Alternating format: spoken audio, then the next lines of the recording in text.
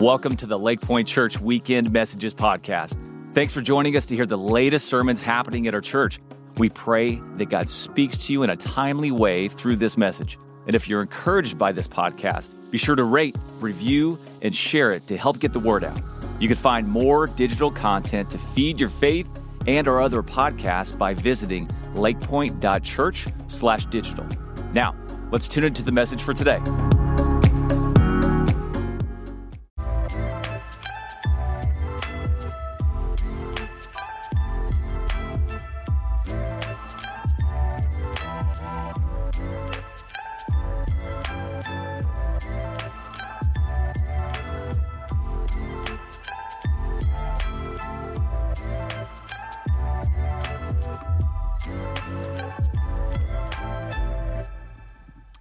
Well, welcome, Lake Point family, and hey guys, I need your help doing something this morning. Every preacher loves a good, responsive church.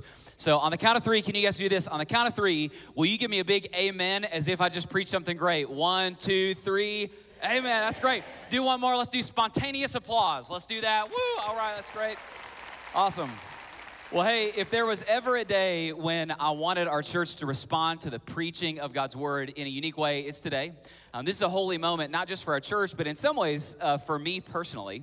A little backstory, when I was a 25-year-old scared pastor who had no idea what he was doing, and I didn't know how to preach, what I did is I, way back then, logged online and found the pastor of a church called The Journey in St. Louis, a man named Darren Patrick. And I just started downloading his sermons and listening, trying to learn how to preach. And so unbeknownst to Darren Patrick, from miles away, he was shaping my life, my walk with God, and my future ministry. And today, we have the honor of having Darren with us. Darren planted a church in St. Louis that reached thousands and thousands of people for Christ. And Darren reached a point in his life where he needed to say the word that we're looking at today in our 7-word series, the word help. And so Lake Point family, as a personal favor to me and to give honor to whom honor is due, will you please help me right now give a big Lake Point welcome to Darren Patrick.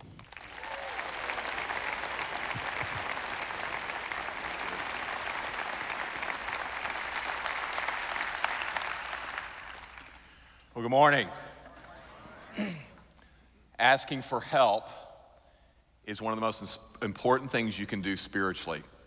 My buddy the other day was telling me that he was thinking about getting a new phone, and I assumed he meant he wanted my help. So I began to go on a diatribe about how the iPhone is the greatest invention known to mankind. You can text, you can see the surface of the sun. That's how powerful the camera is on this phone. It's unbelievable. Well, he stops me midway and he said, "No, bro, I'm not getting a smartphone. I'm going the other direction." And he said, "I'm going to get a flip phone. I'm going to the cutting edge of 1999. And I said, "Why are you doing that?" And he said, "Because I want to simplify my life. And I'm tired of just all the stimulus, and I'm tired of screens." And I honestly, I admired him in that moment and envied him. And then I was suddenly terrified because I realized maybe God would ask me to do something like that. And it wasn't just the apps and the social media and the cool camera that scared me. It was the idea that I would no longer have this wonderful thing called Google Maps, because I am horrible at directions. I don't understand it. I think I was supposed to be born in the southern hemisphere. When I'm supposed to go left, I go right. I don't get it. Something's wrong with my brain. I need Google Maps. And as a man, I hate asking for directions. And so I'm petrified in this moment. But what I want to tell you is asking for help is one of the most important things you can do in your spiritual life. And we're going to look at a passage of scripture that shows us that. And one of the things that's another weakness I will confess, other than not knowing how to get places and being directionally challenged, is I lose things constantly. Maybe I'm just getting old. I don't know. Maybe this is part of the deal. But the other day I was reading a book, and it was one of these books where you just can't put it down. And I'm walking around like reading it, like as I'm fixing things and doing things and talking on the phone. And I get distracted. I can't remember what happened. probably one of my 4 kids was having a meltdown, and so I had to attend to that. And I can't find the book. Now, I had not left the kitchen, and it's nowhere. I'm convinced a demon from hell has stolen this book because it was about Jesus, and I couldn't find it. So finally, I kind of give up, and I'm like, I'm gonna get something to drink. And I open up the refrigerator, and there is the book. I had put the book, and it wasn't even one of these books that needed refrigeration. I just had forgotten and I'd put it in there. And so as we think about help, and as we think about this concept of power, sometimes those things are found in places we least expect them. We don't expect to find them, but there they are. And that's what this passage of Scripture is about. Because what we're asking for when we're asking for help is we're asking for power. Power to make a decision, power to do a hard thing, power to have information that we don't currently have. And this passage of Scripture shows us that. And I believe it is the clearest passage of Scripture on how to get power. And it's a strange story. In fact, it's one of the strangest stories, I think, in the New Testament. And if you've never encountered a strange story while reading the Bible, you're not reading the Bible. Because there are strange stories everywhere, and they speak truth to us. And I think God kind of does an end around on our heart that way. And so what's happening in this passage of Scripture in 2 Corinthians 12 is this is a guy named Paul who had this incredible experience. Now, Paul started off his relationship with God with an incredible experience. One day, Jesus comes to him. He's minding his own business, knocks him off his horse, blinds him, saves him, and calls him into ministry. All in one moment. That's how he started. Well, then that kind of relationship with God continued as he walked with God. And so 2 Corinthians chapter 12 reads, I must go on boasting, though there is nothing to be gained by it. I will go on to have visions and revelations from the Lord. I know a man in Christ who 14 years ago was caught up to the third heaven. We're in the body or out of the body, I do not know. God knows. And I know this man was caught up into paradise, whether in the body or out of the body, I do not know. God knows. And he heard things that cannot be told, which no man may utter. What's going on is Paul has been taken to heaven. He calls it paradise. Now, we don't know, he doesn't know if it was real or spiritual. In other words, was it in his body or was it just in his mind? Was it actual or was it just a spiritual experience? But it doesn't matter. Something profound happened in his life in this point. And you got to pay attention to when God reveals things to you. It's for a purpose. And so God is speaking to him. And the point of the story, the punchline is this. God had to bring Paul to a place where he would learn to ask for help. And this is what he does in this story. Now, as I said, just like finding my book in the refrigerator, sometimes things aren't where they should be, not where you think they would be. You find truth sometimes in places you would not think they should be. So it is with help. Because what we see is the power of help is found in the place of weakness. If you're going to learn to ask for help, you're going to learn how to be okay with weakness. And so we learn from Paul, how do we walk this thing out where we learn to ask God for help? How do we walk this out? Well, one of the things Paul does, and he examples this for us, is Paul retells his encounter with God, and that's what we can do.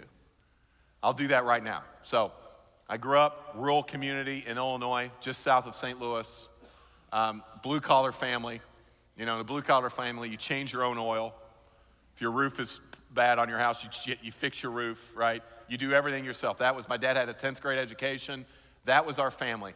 Dad did the best he could with the tools that he had, but he didn't have a lot of tools. And so Dad left the family when I was 12, and I just kind of went crazy in all the ways that a teenage boy goes crazy. Well, what happened was I kind of hit a crisis point in my life, and I needed to ask for help, and I went to the graduate assistant on the football team, who happened to be a Christian. I didn't know any Bible verses, and I began to talk to him, and he invited me to church, and he started talking to me about my faith. And then there was another guy who kind of said, hey, I want to help you walk this thing out. So after I gave my life to Christ and was baptized, he discipled me. And we have a picture of these two guys, I believe. This is Rob and Joe. And Joe is a pastor and at a church. And every year I go preach at Joe's church, and me, him, and Rob get together. We probably talk once every week at least. These guys discipled me, and they loved me. And it was amazing. But here's the thing. It's easy to forget that experience, isn't it? Follower of Jesus that's been following Jesus a long time. That was like, I hate to admit, 30 years ago. And so it helps me when I tell you my story. It helps me remember. See, when we talk about God's power in the past, it gives us hope about his power in the present. And see, you have a story, many of you. I want you to think about the year you were born, if you can remember back that far. You remember the year you were born? Okay, on the count of 3, I want you to shout out the year you were born. You ready? 1, 2, 3. 1970. All right, now I want you to think about a few months before that. You're like, I can't remember. Well, here's what was going on. Psalm 139 says, God is knitting you together in your mother's womb. The texture of your hair, the color of your eyes, the shape of your soul, your personality, your desires. He's forming all of that. He loved you before you were ever here. Now, those of you who have crossed the line of faith and you've given your life to Jesus and you've stopped trying to be your own Savior and you've allowed Jesus to be your Savior and to be your boss, and if you've done that and you remember the date, and not everyone does, not everyone can go this time. If you can remember the year, can you remember the year? If you know the year, on the count of 3, shout out the year that Jesus saved you. Ready? 1, 2, 3. 1988. Do you remember being freshly forgiven?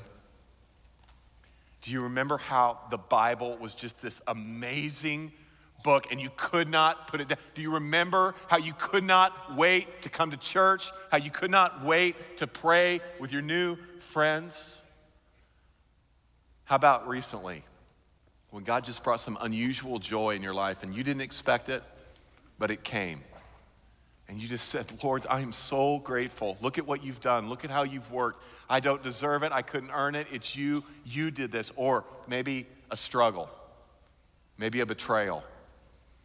Maybe a health diagnosis that was hard. And yet God met you in your life, in power. See, friends, God has worked. And sometimes the only way for us to stay encouraged, stay hopeful, stay engaged is for us to talk about it. You got to tell your story. And this is what Paul does. He's telling us his story. He's literally showing us what God has done. This is what the psalmist said in Psalm 77, in case you need a verse on this one. I will remember the deeds of the Lord, the psalmist said. Yes, I will what? I'm going to retell your miracles of old. When's the last time you told somebody your story? When's the last time you told somebody, I asked for God for help, and he did this? You gotta speak about what he's done. And Paul continues in 2 Corinthians 12. He's telling us his story. He says, I had this amazing experience in heaven, but now here's what happens. So to keep me from becoming conceited, because of the surpassing greatness of the revelations, a thorn was given me in the flesh, a messenger of Satan to harass me, to keep me from becoming conceited. 3 times I pleaded with the Lord. Everybody say 3 times. 3 times I pleaded with the Lord about this, that it should leave me. So Paul is bringing us into his pain. Part of your story involves your pain. It's not just all the glory stories, it's the gory stories. It's not just this awesome, wonderful thing. Sometimes it is the pain that makes us connect. And this is what's going on with Paul. I mean, how many times have you had something hit you in your life that you're just like, life has brought me to my knees? What if you didn't just see it that way? What if we could see that it isn't life, it isn't luck. Actually, there's a God behind it. There's a God behind it. What if we could see that we don't have to blame other people? What if we could see that actually in this horrible circumstance or this difficult person, God is behind the scenes at work. And what Paul is doing is he's not blaming his circumstances. He's not even condemning himself. What he's saying is, I am going to respond to the discipline of God. I'm going to respond to the discipline that comes from God. And I imagine almost a movie script in this way. If you kind of go between Paul and God as the two characters, I think it goes something like this. God says, hey, Paul, I'm going to give you a glimpse of heaven. Paul's like, awesome, can't wait. Oh, by the way, God, I don't even have words to describe what I'm experiencing. God's like, awesome, that's wonderful. I need to give you something else. Cool, more of heaven? God, no, a little bit like hell. Okay, Lord, what is it? God says, I'm going to give you this thorn. I'm going to give you this thorn. Now, I don't know what it is about stuff in the Bible that's kind of strange that catches people's attention. But you become a new Christian, next week you're in the Bible study on the book of Revelation. I don't know how this works. And then the next week you're having a 3-hour discussion and argument in your Bible study about what the thorn in the flesh was. I don't know why that is, but it's in our vernacular, right, as Americans, the thorn in the flesh. What is the thorn in the flesh? What's he talking about? Well, scholars speculate and Bible study people argue about it, but we don't really know what it was, except we know this. He wanted it gone. He doesn't want it in his life. How many times did he pray? 3 times. A few years ago, my family was at the lake that we always went to, and the dock had splinters all over it. And my little boy back then, Drew, who now today is Drew's 13th birthday, and so I get to see him. So we won't sing him happy birthday, but I know you will in your heart. But Drew was 5, and we're getting ready to go out jet skiing. Has anybody ever been jet skiing? No one ever, and I'm talking about accidents, but no one has ever had a bad time jet skiing. It's just true. Nobody frowns on a jet ski, right? It's happy. We're happy. We've had a hard year. This is our first trip in the summer, and I've got 3 girls and 1 boy, and my boy is got a splinter in his foot, and he's crying. And I'm like, there's no crying on jet ski day. And so we get in the boat, and I'm like, just get over it. I'm like, it's too, all my little coachisms come out from when I played sports, like it's too far from your heart to kill you, rub some dirt on it, all that. You're gonna be fine. We're gonna be jet skiing. It's all good. We get out there, and we're getting ready to go and launch the jet skis, and I see my little boy, and he cannot get it together. And I'm like, buddy, what is wrong? He's like, Dad, this splinter. I'm like, I know, we talked about it, it'll be fine, you'll forget. He's like, Dad, this splinter, I cannot not think about it. Now that's bad English, but it's good preaching, isn't it? This describes our thorns. You cannot not think about it. Have you ever had one of those in your foot or in your toe or your hand, and you kind of forget about it, and then you bump your hand on something or you stub your toe? Oh yeah, I remember that splinter, that thorn. See, what God does with these thorns is he uses them to discipline us. See, I don't know what the thorn was. We know it wasn't sin because God gave it. I don't know what the thorn was. We know it wasn't random because it came from God. I don't know what the thorn was, but we know that it led Paul 3 times to ask for help from God, which is its design. And see, friends, some thorns are temporary, like a hard, difficult work situation. Some thorns are permanent, like inoperable cancer.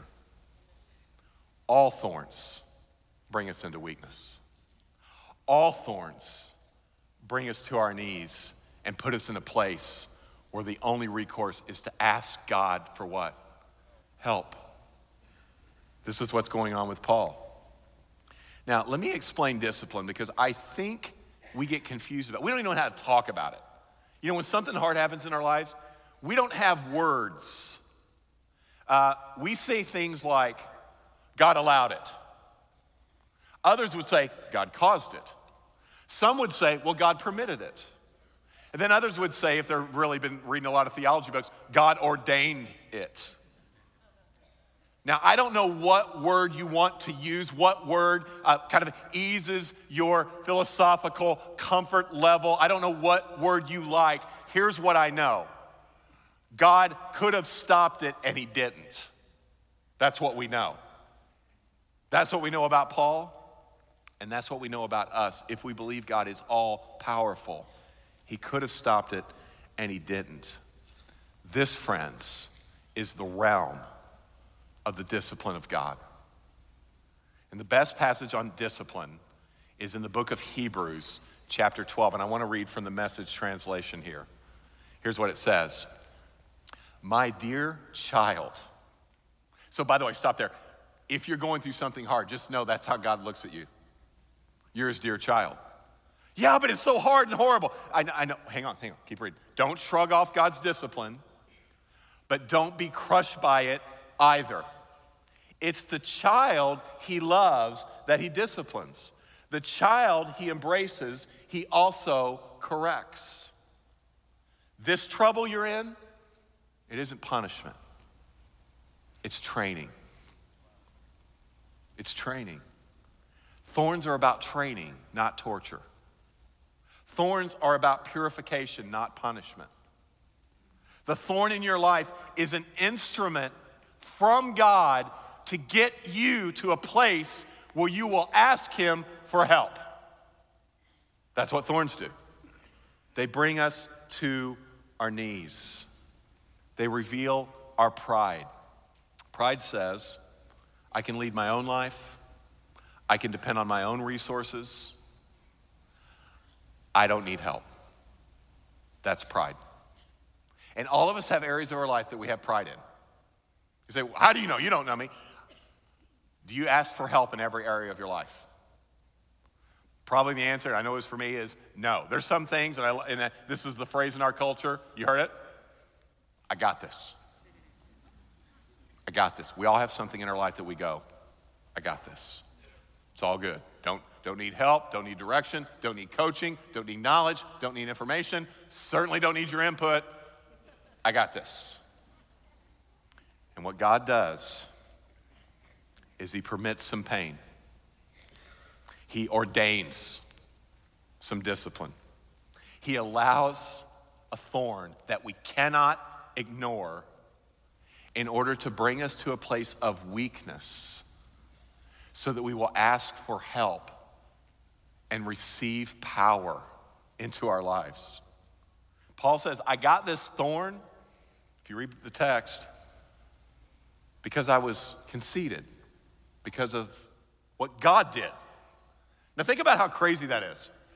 God did this, and I'm proud about it.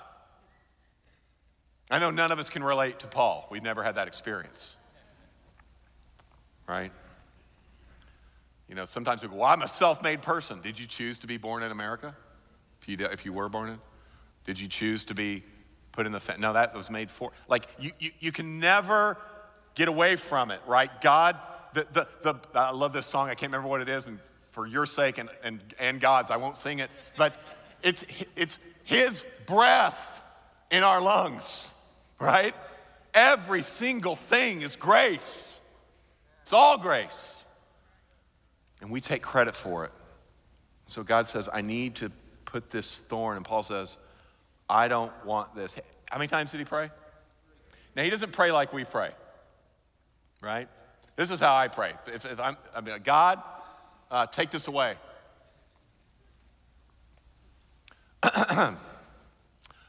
Lord, can you take this away?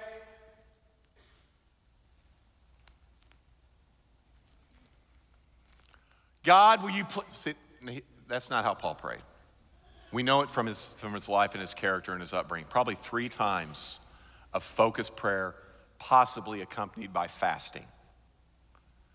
He pleaded with God. I don't know what the thorn was, but in context, friends, here's what a thorn is. The thorn is the thing in your life that you want God to take away. That's it. A bad marriage, right?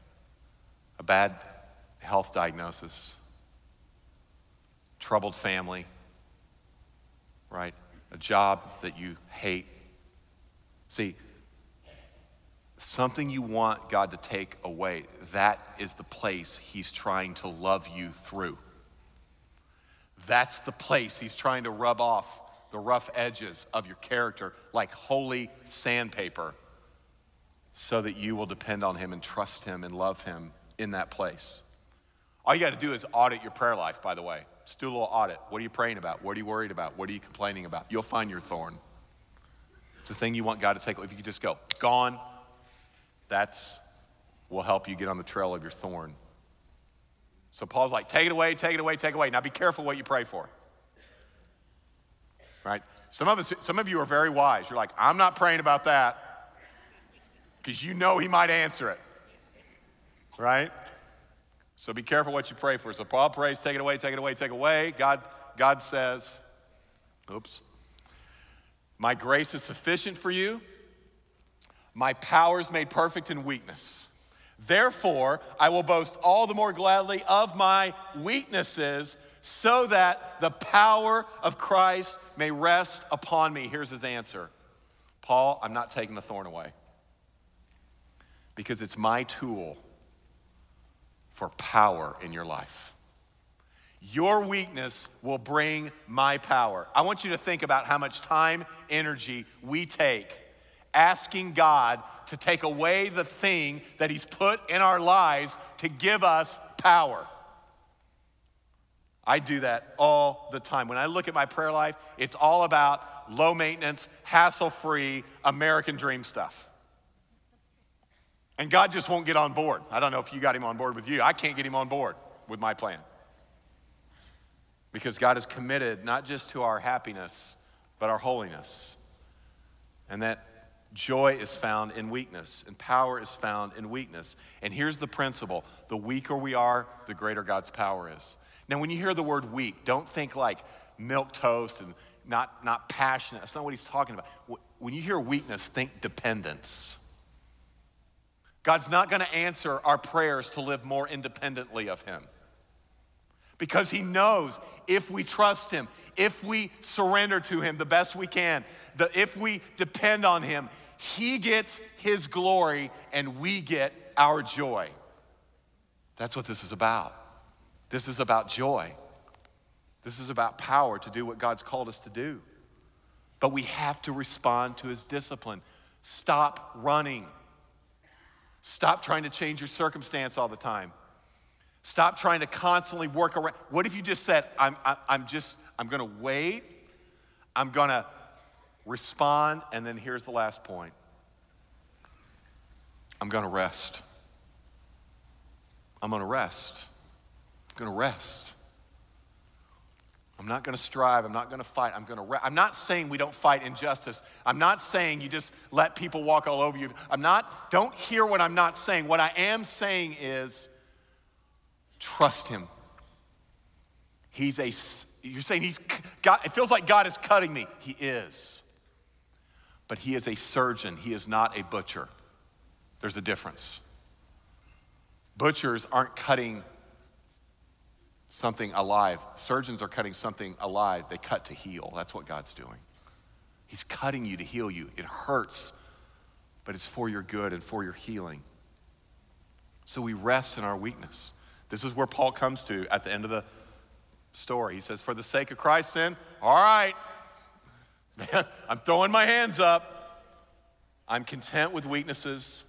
And then he defines them out here a little bit. Insults, hardships, persecutions, and calamities. For when I'm weak, what? Then I'm strong. Then I'm strong. I've